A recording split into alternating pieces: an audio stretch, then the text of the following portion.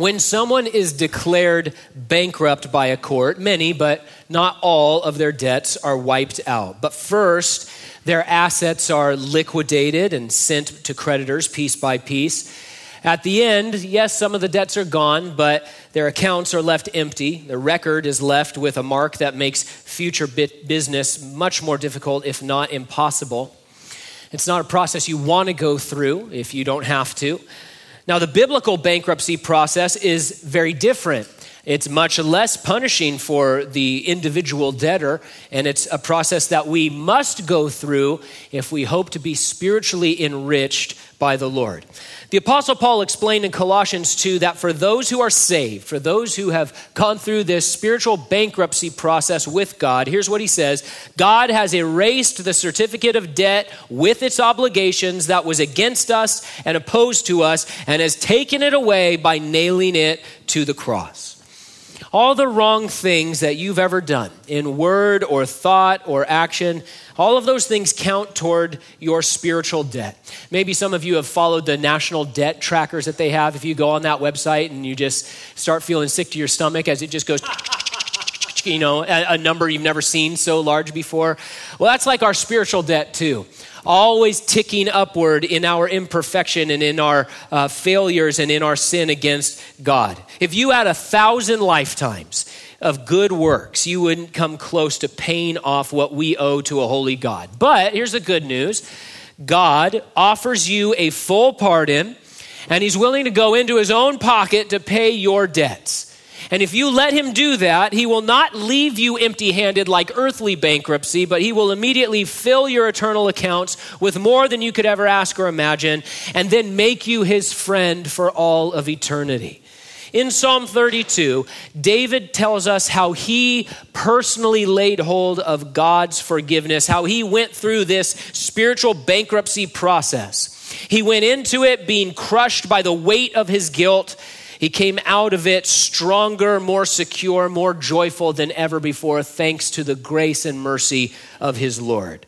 We begin right above verse 1 in what's called the superscript. We read there, of David, a maskil. As an author, David is worth listening to. Some of you are readers and read lots of books, and you know that some authors are more worth listening to and some are less worth listening to. Or in the sort of celebrity or political world, there's always somebody who comes out with a tell-all book, right? But sometimes it's the person who is like, yeah, I was the chief of staff and I'm telling you what I saw. Other times it's like, I was a guy who once dropped off a croissant in the assistant's office and I saw things, and you think, yeah, well, that person's not really worth listening to. But David is. Of course, he's writing under the inspiration of the Holy Spirit, and that's reason enough to listen to him. God signs off on this psalm just like he does the rest of Scripture. But in addition to that, as a writer, David speaks with the authority of experience and expertise. He has something to say and is worth listening to. Bible commentator John Phillips points out that among the characters of the Bible, real historic individuals, but among the figures of the Bible, David is one of the greatest sages of the Old Testament, one of the greatest saints of Scripture, one of the greatest sovereigns in all of human history, but he is also one of the greatest sinners that we know of. A murderer, an adulterer. His mistakes led to the death of thousands of Israelites, members of his own family, bloodshed in war. He was a thief. He was a liar. He had done all of these different things. He was one of the greatest sinners in all the Bible. And so when this guy speaks to us about forgiveness, about the weight of guilt, when he speaks to us about closeness with God and redemption, we should pay close attention. He begins in verse 1, and David says, "How joyful is the one whose transgression is forgiven, whose sin is covered. How joyful is a person whom the Lord does not charge with iniquity, and in whose spirit is no deceit." From the beginning, David wants us to feel joy as we realize that God has made his forgiveness available to you. God, the perfect God, the creator of heaven and earth, the one who's in charge of all things, he says, I will give you my forgiveness if you want it. He makes it available to any person who's willing to receive it. It's a free gift. And that's good news that should fill up our hearts with celebration. Right from the start of this book, in Psalm 1, we're told about the love God has for people and the plan that he has for people and the desire that he has that they be filled with eternal joy. But there's a problem that we discover very quickly as we read through the scripture. The problem is we are unable to walk the road of righteousness on our own. We don't qualify. We can't do it. Maybe some of you have had a little scooter in the past, a little 50cc engine, right, that can putt around town or something like that. But it's not street legal for the freeway. And even if you wanted to take it on the freeway, it's not advisable. It can't keep up with the pace of the freeway, right?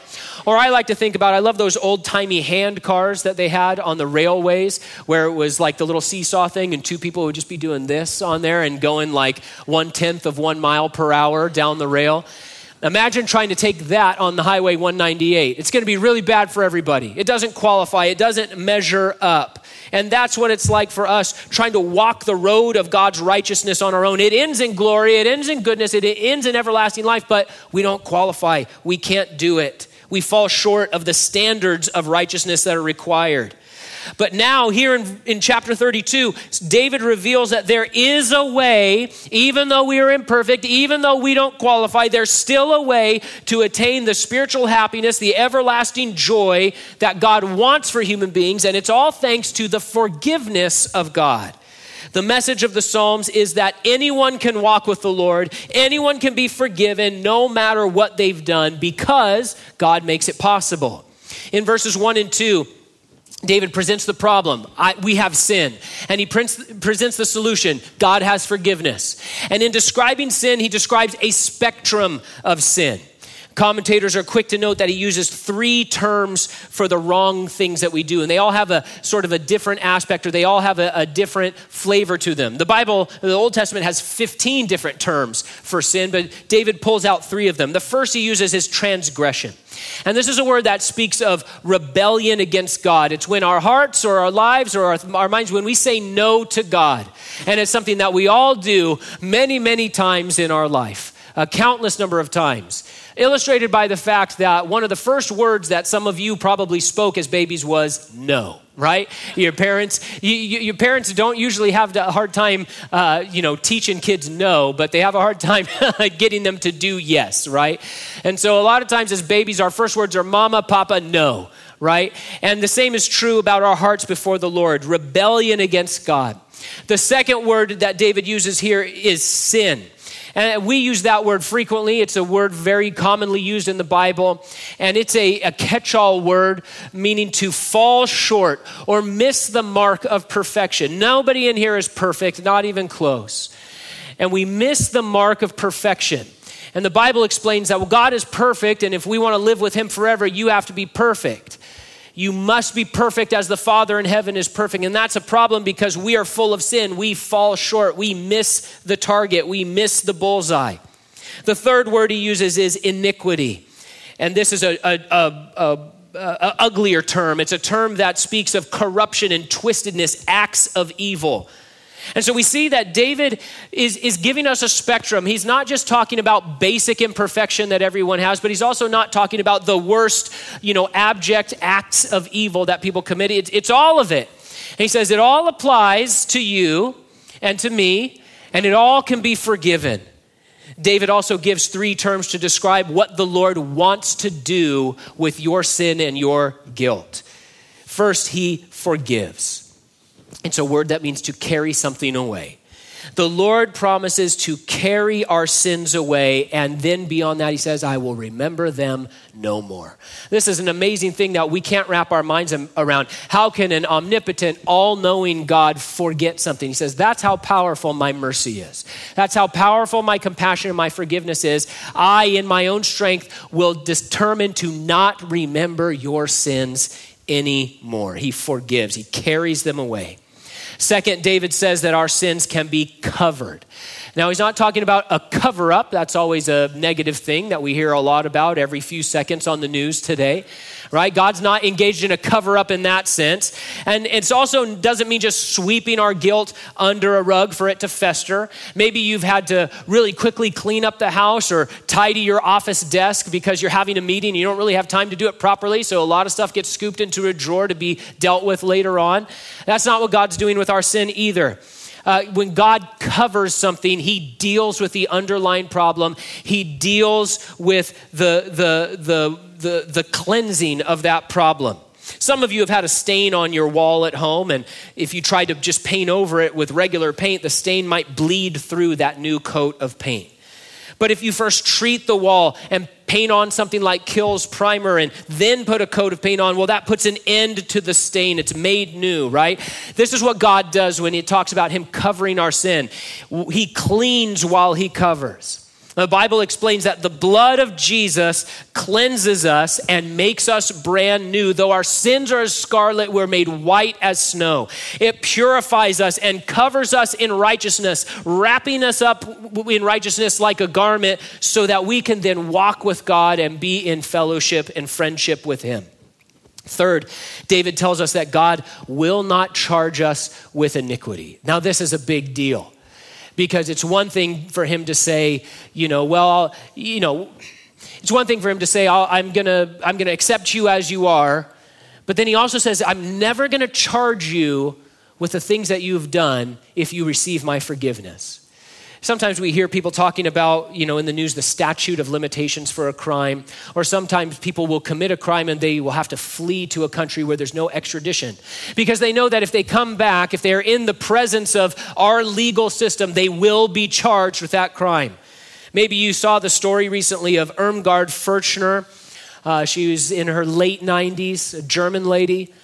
At age 18, as a German in Germany, she worked as a secretary in a Nazi concentration camp. Now, almost 80 years later, the law finally caught up with her and she was brought into court. Now, at her job, all she did was paperwork. She didn't physically kill anyone. She didn't pull any triggers, but it was enough for her to be charged and to be found guilty for the aiding and abetting of the murder of more than 10,000 people. Those charges clung to her for all of those decades. There was nothing she could do to free her from the guilt of her past. The charges were just waiting for her. Now, God looks at you and he looks at me and he knows exactly what you've done. All of the ways that you have missed the mark of perfection and goodness and godliness in word, thought, and deed. He knows about every single one of them, the thousands upon thousands of counts of imperfection, of rebellion, of hate, of wickedness, of anger, of selfishness, of meanness, of vice. We're guilty of them all. But God then looks at your charges and he says, listen, I am going to offer to carry those charges away. I'll clean them. I will cover them. I will never bring them up again. I will never charge you for any of them if you're willing to receive my forgiveness. The offer sounds amazing until we read, in whose spirit is no deceit. He says, oh, how joyful is the person in whose spirit is no deceit. Uh-oh. That's a problem. Do we have to be perfectly honest before we can be forgiven? The prophet Jeremiah said, the heart is more deceitful than anything else and incurable. That's not good news. So is this an offer that we can't really enjoy? One of those, government programs where they say, well, we're going to do this, this, and this. Well, who qualifies? Not you, not you, not you, not you. Okay. Is it one of those mailers that you get? I remember when the kids were little, we would get those mailers. It's like, scratch off, you might win a car. And they're like, we might win a car. I said, we're not going to win a car. Everyone on the block, everyone in town got one, but go ahead and scratch it off. And you know what? We didn't win a car because it wasn't a real offer, right? It's an advertisement for you to go into more debt, not for them to relieve your debt. And so what's this talking about? Jesus once said to his disciple Nathanael, as he walked up, he said, here truly is an Israelite in whom is no deceit. Okay, was that literally true? Was Nathanael's heart really completely free of all dishonesty or deceit? No, we don't know a lot about Nathanael. He's not one of the more prominent disciples in the Gospels, but we know that he made the same mistakes as the rest of the 12. He argued over who would be the greatest in the kingdom. He failed to show up to the foot of the cross, instead choosing to run and hide. And one of the only times he does speak in the Bible is when he scoffs and jokes at the idea that anyone from Nazareth could be any good, right? So that's Nathanael. And the Lord says, here's an Israelite in whom is no deceit. Or let's consider David himself. He had made many mistakes, had very many moments of significant dishonesty. Some of his dishonesty led to the slaughter of a bunch of priests. I mean, he had some real problems. And he's clearly saying that, hey, I've laid hold of forgiveness. So this no deceit line is telling us a couple of things. First of all, it's showing that God's bankruptcy process is not just about settling a debt and wiping the slate clean. It is the beginning point of a transformative process which completely changes us from the inside out. Where he says, I'm going to not only deal with your sin and the ramifications of it, but I'm also going to change your heart so that you sin less and you are sanctified and you are conformed into the image of Jesus Christ. God doesn't just say, I'll square your debt and then you go your way, I'll go my way. He goes further and he says, I'm going to make you a new creation so that you can be with me and walk with me and be a member of my household and serve me and ultimately rule and reign with Jesus Christ. On top of that, this term for deceit can also refer to slackness or a sluggishness to do an activity. And David is going to show here that he had this sluggishness at first. And once he realized, and once he got rid of this sluggishness, he said, man, that's when my life was opened up into the joy of God's forgiveness, where I got rid of that slackness and that sluggishness in my heart to do what God wanted me to do. Let's look at verse 3. David says, when I kept silent, my bones became brittle from my groaning all day long. For day and night your hand was heavy on me. My strength was drained as in the summer's heat. What do you think of that? In case we are starting to think, okay, this loving God just forgives everything and forgives everyone, so I can do whatever I want and I'll just fall backward into mercy, David says, hold on. That's a big mistake. He says, let me tell you what happens when you try to hold on to your sin. Let me tell you what happens when you couple up with your sin. Let me tell you what happens when you try to carry your guilt around instead of letting the Lord unburden it from you. We don't know when David wrote this song or what the particular situation was. A lot of scholars tie it to his sin with Bathsheba. That's definitely a contender. Whatever it was, he had fallen into sin and he had this guilt in his heart. But as he moved through life, he thought, I'm going to close the Lord out. I'm going to try to act like nothing is wrong. I'm going to hold this in my heart and hold this in my life and hope for the best. But it started eating him alive. Well, we know something about the summer heat here in the valley, right? We have 10 and a half months of it. Imagine those dog days of July, 115 degrees, and you'll open up your weather app and it's just orange on every direction, It says, you shouldn't live here. Oh, okay. Okay, imagine that's 115 degrees, but you have no shade, you have no air conditioning, you have no refrigeration, you have no cool water, you have no ice, you have no fans, you have nothing like that. You are just out in that heat, hour after hour, day after day, week after week. And David said, that's what it was like. I was just cooking in the weight of my guilt. Now, David was a strong man. He had killed giants and lions and bears with his own hands. I've never done that, have you? But he was no match for guilt. He could face a grizzly, but he couldn't face his guilt. It was pummeling him from the inside out. Did you know that being weighed down by guilt is more than a metaphor? In fact, in 2013, Princeton University published a study showing that the feelings of guilt are indeed felt like physical weight in our minds and bodies. And David said, I felt it. It was eating me up inside. It was destroying me from the inside, crushing me from the outside. And what a beautiful thing that Jesus, when he speaks to us, he says, come to me. I want to take your weight off of you because my yoke is easy, my burden is light. I don't weigh you down like that. I take and carry away the weight of your sin and I get rid of it. I don't remember it anymore. It's as far as the east is from the west. And instead you can walk with me in rest. Now in verse 4, there was David suggesting that God was inflicting this pain on him. Was he squeezing him out of some sort of anger or out of some sort of vengeance and say, oh, hey, you sinned against me, and so, man, I'm going to hurt you back? What was going on there? On the one hand, when you read a psalm, you need to take the psalms before and after it. A lot of times they will be connected in very special ways. And so as you're studying a psalm, just give a read to the psalm right before and the one right after it. In Psalm 31, David was talking about the time when he was in his sin before he had received forgiveness here. And here's what he wrote in Psalm 31. My strength has failed because of my iniquity. My bones waste away. Sounds a lot like our verses here. He rightly understood the destructive nature of sin.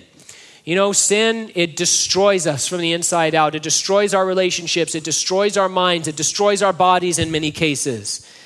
Paul talks about this in Romans 1. We've been referencing this recently in our studies, where sinners are left to deal with the appropriate consequences of their choices. At the same time, the Bible is clear that though God is ready to forgive sin and to forgive any sinner, he will not ignore sin, especially in the lives of a Christian. He applies firm pressure on the sinner in order to draw us to repentance so that he can remove the weight of our guilt, so that he can unburden us. And he tells his children that he will discipline them when they sin because he loves them.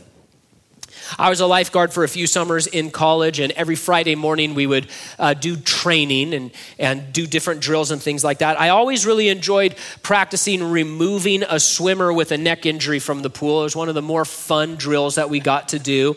The idea is if somebody jumped in and crunches their head or their neck, they got a real problem. They're in water. And so you have to go in as a lifeguard, and it's sort of this team effort. But one of the lifeguards has to swim up and apply this hold with firm pressure with the hands on either side of the head and neck. And you rotate that swimmer into a particular position, and then you get them strapped tight onto a backboard so that they can then be lifted out of the water. Because if those things don't happen, the swimmer is going to die, right? Makes sense?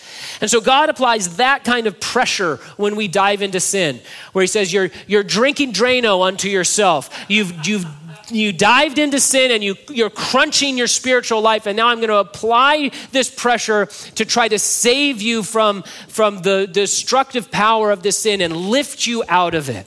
Verse 5, David finally stops being a sluggard, spiritually speaking, and he says, then I acknowledged my sin to you and did not conceal my iniquity. I said, I will confess my transgressions to the Lord, and you forgave the guilt of my sin. There, what do you think of that? All David had to do to receive God's forgiveness was confess.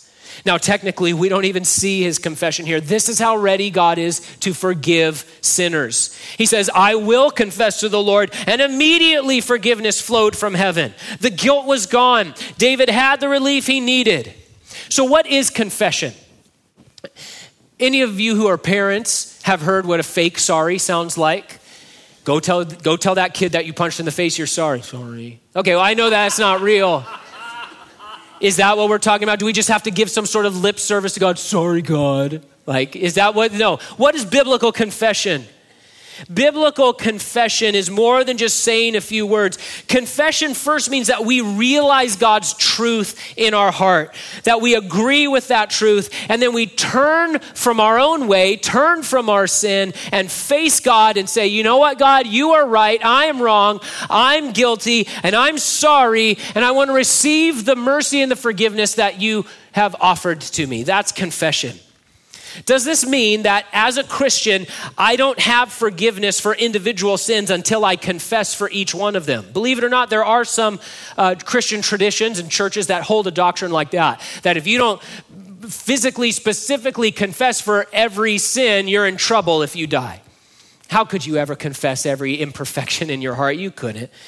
The truth is, the Bible explains that if you're a Christian, if you've been born again, you have eternal forgiveness, everlasting life right now.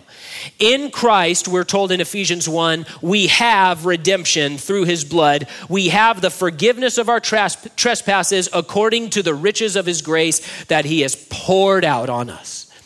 And so he gives us this image that there you are needing the cleansing of the blood of Christ. And the Lord says, I'm going to pour his blood all over you to wash you clean. God never comes back and says,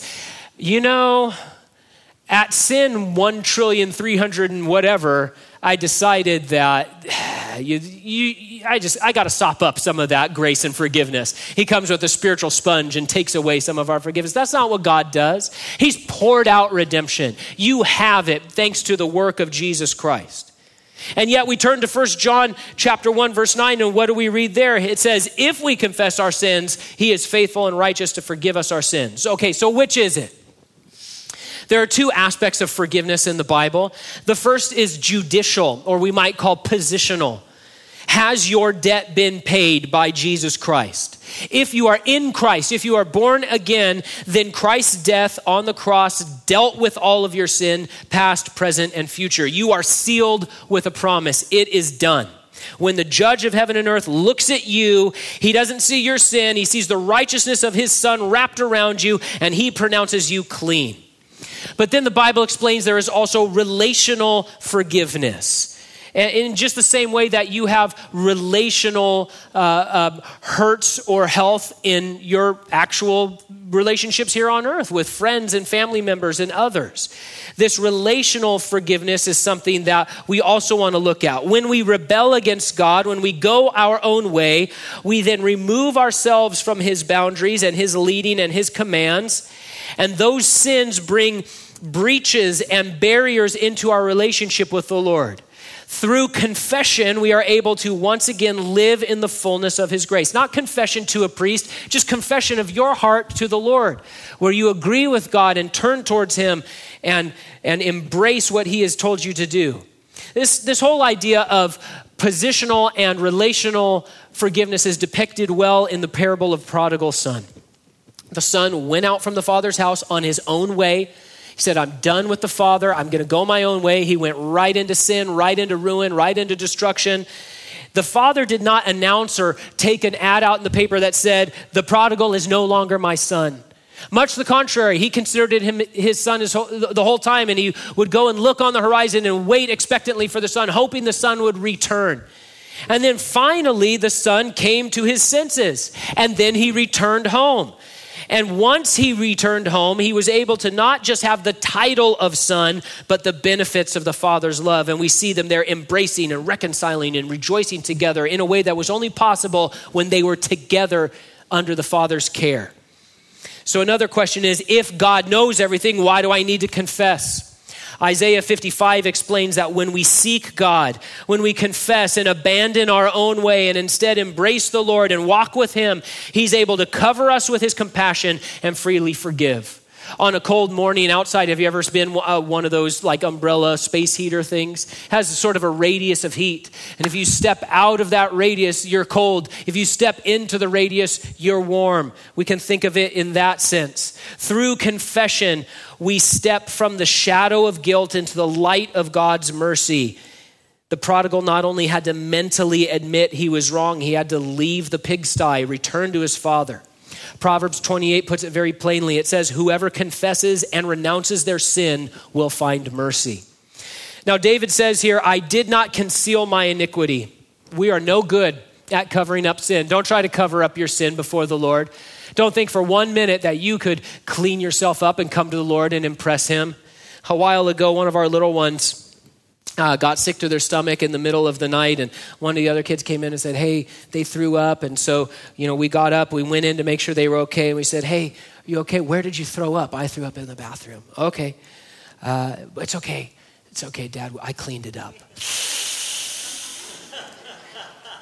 Man, clean isn't the word I'd use. Right? They're a little one. It's the middle of the night. You just chummed in the bathroom. It's dark. They just grabbed whatever towel they could find and cleaned it up. They needed a parent, a mom, to actually... I'm not going to try to take credit. I didn't clean that up. They needed a parent to actually take care of it. And don't try to cover your sin. Let the professional take care of it. God will cleanse you of your sin. You're not going to cleanse yourself of your sin. Verse 6, therefore let everyone who is faithful pray to you immediately. When great floodwaters come, they will not reach him. You are my hiding place. You protect me from trouble. You surround me with joyful shouts of deliverance. There, what do you think of that? David is not suggesting all his problems were immediately solved the moment he confessed. He was a man who knew many troubles for many years. In fact, in the wake of his sin with Bathsheba, the Lord came to him. He said, I forgive you. We're back in fellowship. We're back in friendship together, but you are going to have trouble in your family for the rest of your life because of what you've done here. So what's David talking about? Well, in the final judgment, when it all comes down to it, in the end, David knew he was safe. He would be delivered, just as Noah was delivered in the ark when the floodwaters came. There's a judgment coming. If you're not a Christian, you're going to be judged for your sin. You're going to stand before God's throne. Your debts will be listed and they must be paid. You know, for the Christians here today, it's not that we don't pay our debts, it's that the debts have been paid by Jesus Christ. He stands ready to pay your debts because the wages of sin is death and they must be paid because God is not only loving and forgiving, he is holy and righteous and just. And so sin must be dealt with. And without Christ, there's no deliverance. You won't escape the judgment. There's also a global judgment coming one day. The whole world will be flooded with the wrath of God. It's depicted for us in many books of the Bible, book of the Revelation, last parts of Daniel in particular. Knowing that judgment is coming, let everyone who is faithful pray immediately. If you want salvation, there's no time to lose. Call out to God for forgiveness. Hide yourself in him. Don't wait.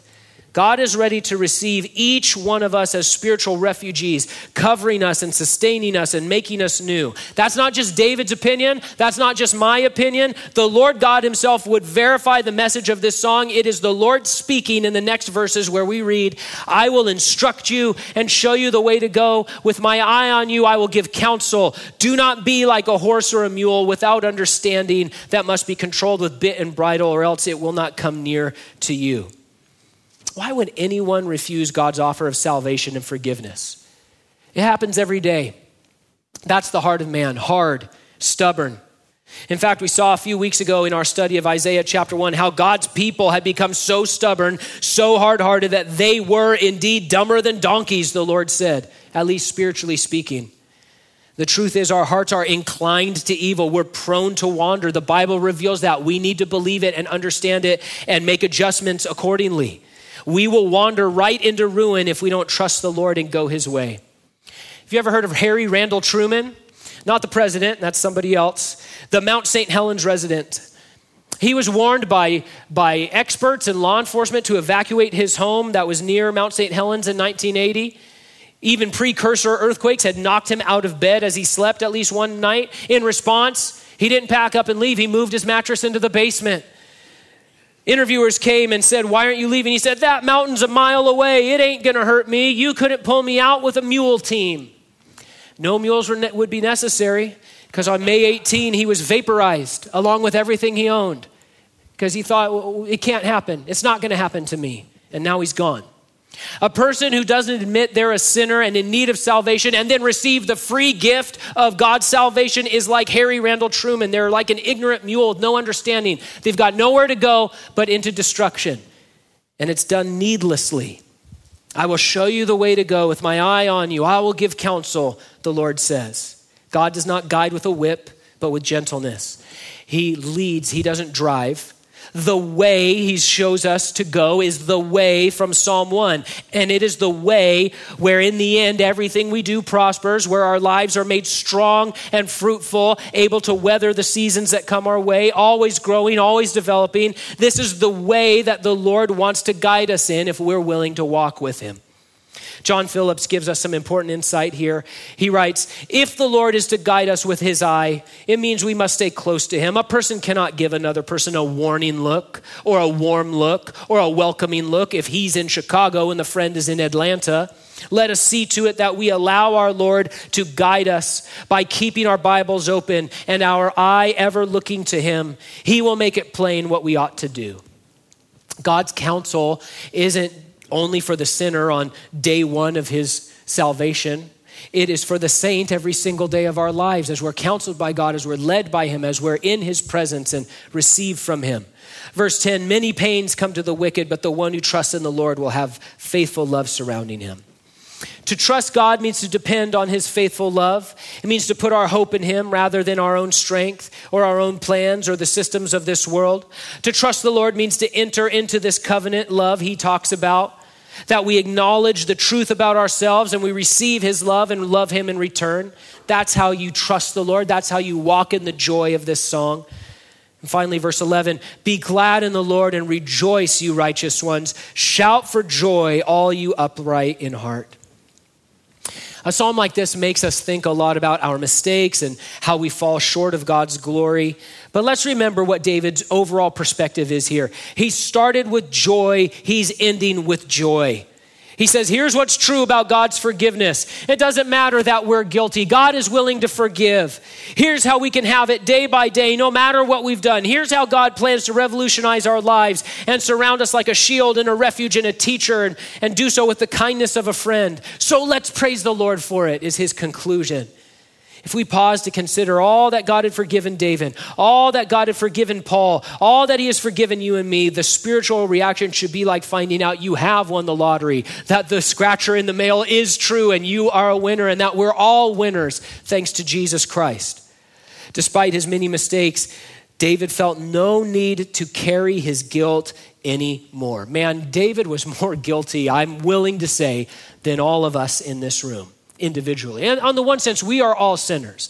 On the other sense, his sins directly cause the death of tens of thousands of people at certain points, and the deaths of members of his own family, and the deaths and the slaughter of priests. None of us are guilty of that. We're guilty of many things. But David, as our example, said, he says, you know what? I don't need to carry my guilt anymore. I've confessed it. I've turned from it. It was done. It was gone. God had carried it away, and it was now replaced by spiritual joy. How joyful are you? That's how the text opened, right? How joyful is the one? David says forgiven people are joyful people. Paul says the same thing. He described himself as overflowing with joy in 2 Corinthians. The Christian life is meant to be full of joy and peace and overflowing with hope because the Lord bears away our guilt. He leads us into a way full of joy, and he says, my joy is your strength. Has God borne away your guilt? Are you a Christian this morning, or are you still on the run from him as judge? In September of 2021, at the age of 96, Irmgard Furchner, she went on the run. She said, hey, they're going to arraign me. They're going to charge me with these crimes. She went on the run, hoping to avoid her trial. She was picked up a few hours later. It didn't go very well for her. Maybe you're on the run, spiritually speaking. You can't avoid this judge. Turn yourself in. Because when you turn yourself into this judge, he doesn't throw the book of judgment at you. He throws the book of life at you. He throws a book of grace at you. He cleans your slate and cancels your debts and makes you new. You don't have to work off your guilt. You are saved by grace through faith, not of works. In fact, when Paul spoke in Romans about how we are justified by faith alone, how salvation is all a work of God's grace, he used this psalm as his Old Testament basis. If you believe what God has revealed in Scripture, if you come to him in repentance and acknowledge your spiritual bankruptcy, he will forgive you. It is said and it is done. For Christians, forgiveness isn't new. It's not a one-time thing. It's not finished. In this psalm, David reminds us that God's forgiveness still applies day by day by day. David was a believer when all of this was going on, and he still needed God's forgiveness. And he still needed to be reminded that he agrees with God about who we are and who he is, and we wanted to stay in that close relationship, and he needed to be in the habit of confession so that he could receive all of the blessings of God's forgiveness as he walked with him. He could be quick to praise, quick to rejoice, quick to pray and confession. And that's what we want to be too as we discover more and more of what God has saved us from, what he has saved us for, and we walk with him on this joyful way he's leading us down.